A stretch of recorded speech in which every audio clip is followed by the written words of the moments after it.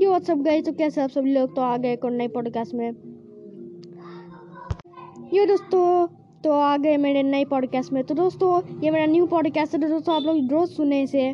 दोस्तों ये Spotify app में अवेलेबल है, तो जाके जल्दी इंस्टॉल कीजिए इसे और सुनिए मेरे ये पॉडकास्ट, जैसे कि माइनक्राफ्ट या फिर गेमिंग के बारे में अपलोड कर सकता हूँ।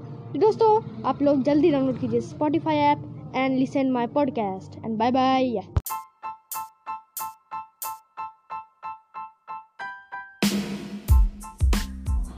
ये सब गए तो कैसे आप सभी लोग, तो मैं आपको बताने वाला हूँ इस वाले चैनल में कि GTA 5 कौन सा इम्यूलेटर में खेला जाता है बिना लॉगिन के। तो दोस्तों उस इम्यूलेटर का नाम iBlade क्लाउड गेमिंग है। आपको गूगल प्ले स्टोर में मिल जाएगा, वहाँ से आप लोग डाउनलोड कर लीजिए। तो दोस्तों मैं बताने वाला हूँ कि इसमें कौन से गेम्स रहते हैं, जैसे कि रेसिंग वाले गेम्स रहते हैं और ये मड रनर रहता है, GTA 5 भी रहेंगे। तो दोस्तों आप लोग कोई भी खेल सकते हो।